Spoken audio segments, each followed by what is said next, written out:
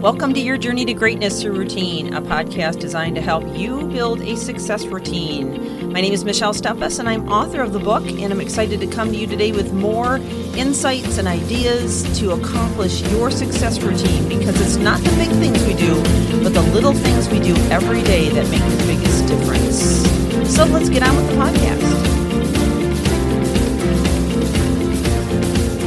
Today is part 7 of time and performance hacks, and we're going to start diving into some more time management type hacks and tips for you. So we are going to start with, actually speaking of time, a timer. And have you ever used a timer before in terms of projects? Oftentimes we can get overwhelmed with very large projects and feel like it's going to take away so much of our time that we're not able to get the other projects done that we need to in the course of a day. So why not set a timer for the larger projects and allow yourself to work for just 30 minutes or an hour or 2 hours or whatever time frame that you have to offer to that particular project. And when time is up, just move on to your next project. That way you never feel like you're completely overwhelmed and you know you're still going to make progress. The next one is listen to music that boosts productivity. Now, I'm talking about being very choosy with the music that you listen to. Sometimes the heavy rock and roll or head-banging music may or may not help you. So be careful and pay attention to whatever music that you choose, that you're choosing something that actually makes you feel more creative, more productive, and able to focus. For me, sometimes I like to just listen to classical piano music. But you have to decide what works for you in terms of how you become productive. Next, find meaning in what you do. Now, if this is something that is a bit of a stumbling block for you because perhaps what you're doing is not meaningful, then maybe it's time for a new job.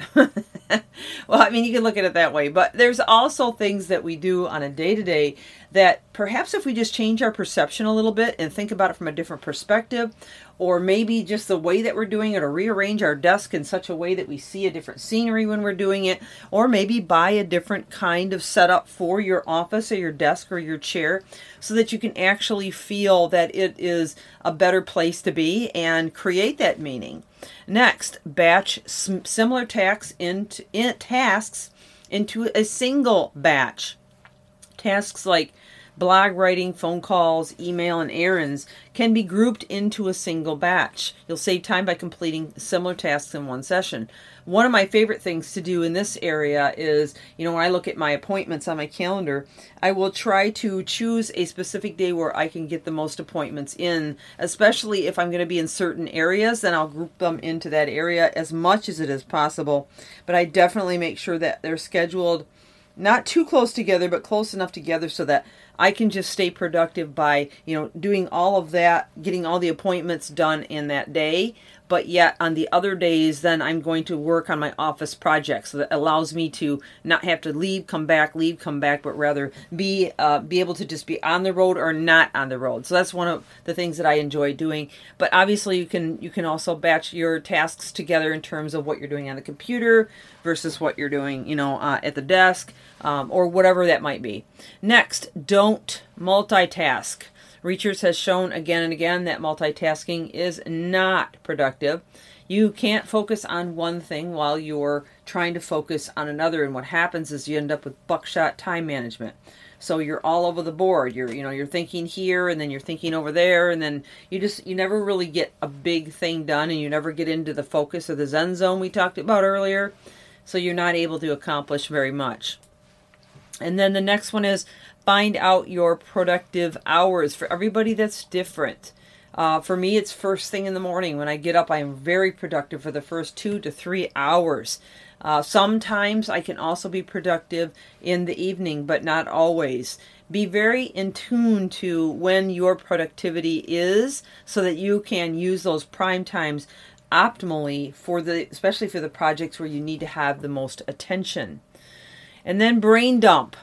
In this particular one, and I've shared it before, you basically, when you feel overwhelmed, you stop, you get a pen and paper or a Word document, and you just start dumping out everything that's on your mind. This immediately releases that sense of, feeling overwhelmed, because now it's not in your head anymore, it's out on the paper. What I usually recommend you do is personal on one side, professional on the other, and then prioritize them so you're only starting with the top ones that are going to mean the most and make the most difference. Well, we're getting near the end of my time with you. I've left you with quite a few today, hopefully not too many, but I would encourage you to go back and re-listen to this and with a pen in hand so you can take notes, maybe elaborate on them yourself in terms of how you can apply them, whether you're going to get an app involved or whether you're just going to come at it from another angle. And then if you've missed any of the others, I would encourage you to go back and listen to them. They've been just chock full of ideas, which was the intention for this series when we lined it up. I'm Michelle Steffes with your Journey to Greatness Through Routine, and I hope that you have enjoyed this series and will share it with others. I also encourage you to leave reviews. I love reviews, and they help to spread the word about these podcasts, and I wish you an amazing day.